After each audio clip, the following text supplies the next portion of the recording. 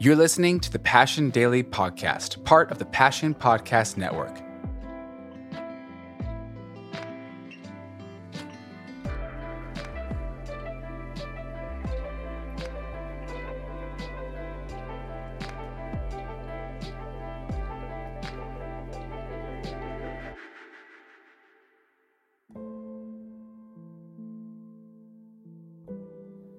You know, if you had a disease and you went to a doctor and he said, I have this protocol that we can do, and we think it can affect most everything that's inside you, you'd be like, okay, that's kind of good news.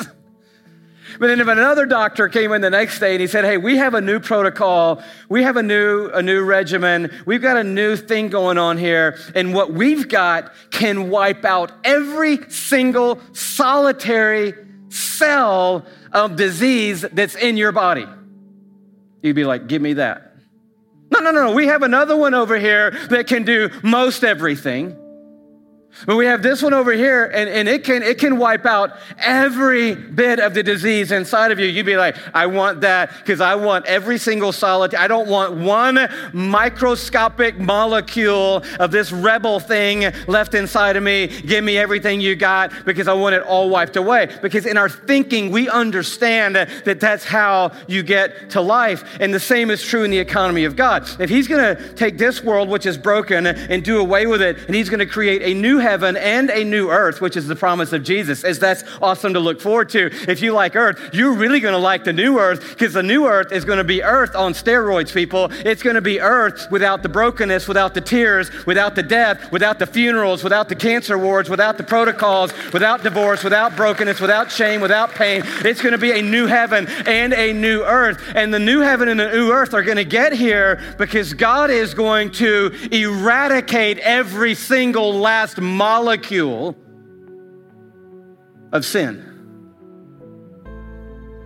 And he's going to do that with the fire of his wrath.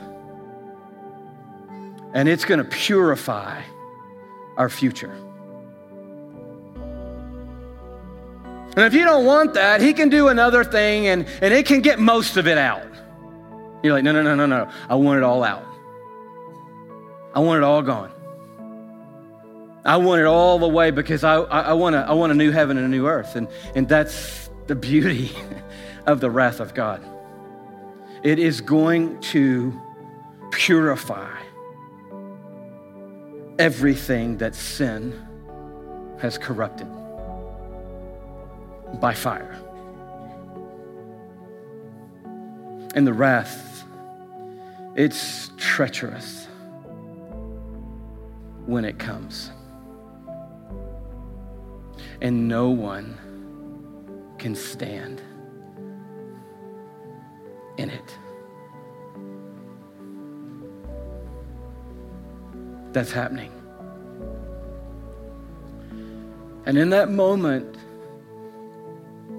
it's as for you, you were dead. It's all of us lived among them at one point. Like the rest, we were by nature, what nature? Sin nature. Objects of wrath. That doesn't mean that God doesn't love you. It just means that you are still in the line of fire of the coming wrath of God. It doesn't mean that God didn't create you in his image. It doesn't mean that God doesn't have a plan and a purpose for your life. It doesn't mean that God didn't want to make a way for you. It just means that you still are in sin and you still are dead. And that's a problem because the only two things that you really can do, I mean, you can own a business and you can go play golf with your buddies, but that's all just a temporary show, right? Because at the end of the day, they're just going to put nice clothes on you and put you in a hole in the ground, and that's going to be it. And it's hard to tell sometimes. That's the tricky thing about it. It's hard to tell in this moment who's dead and who's alive because everybody's physically alive in the building right now, but everybody's not spiritually alive in the building right now. But you know, sometimes it's harder to tell than that. If somebody's up and they got clothes on and maybe they got a blanket around them and they're cruising through life today, and you're like, You're like, well, why don't you ever pray? Why don't you ever talk about Jesus? Why don't you ever exhibit the fruit of the Spirit? Why don't you ever lead our family in devotion? Why don't you ever lift your hands in our worship or sing out in the worship or enter into the worship? Oh, don't worry about him. He's just sleepy. He's just a little tired. He just kind of gets like that. He's going to be fine.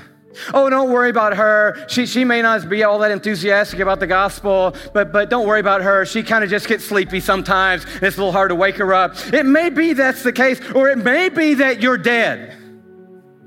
It may be that you're still spiritually dead, that you are in sin without Christ and dead, and you're in the building, but that's all. You're in the flow, but that's all. Your family made it to church today, but that's not going to get you past and through the coming wrath of God. You got a blanket around you and some sunglasses on, but you know what? I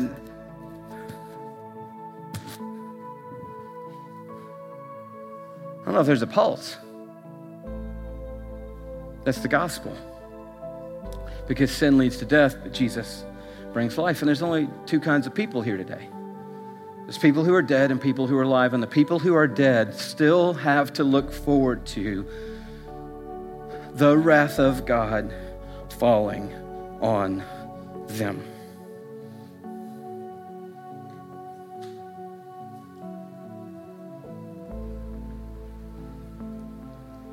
Without Christ, that's the end.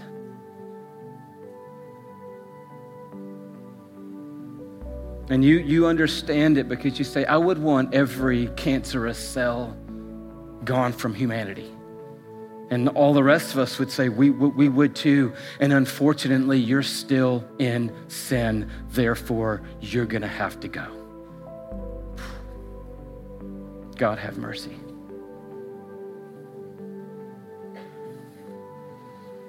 You say, well, what kind of God would do that? I want a God who will do that.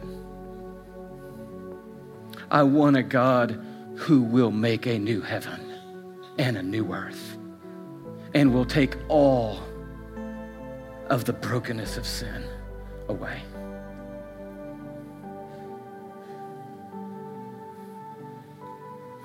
The prophet said, do I take pleasure in the death of the wicked? Declares the sovereign Lord. Rather, am I not pleased when they turn from their ways and live?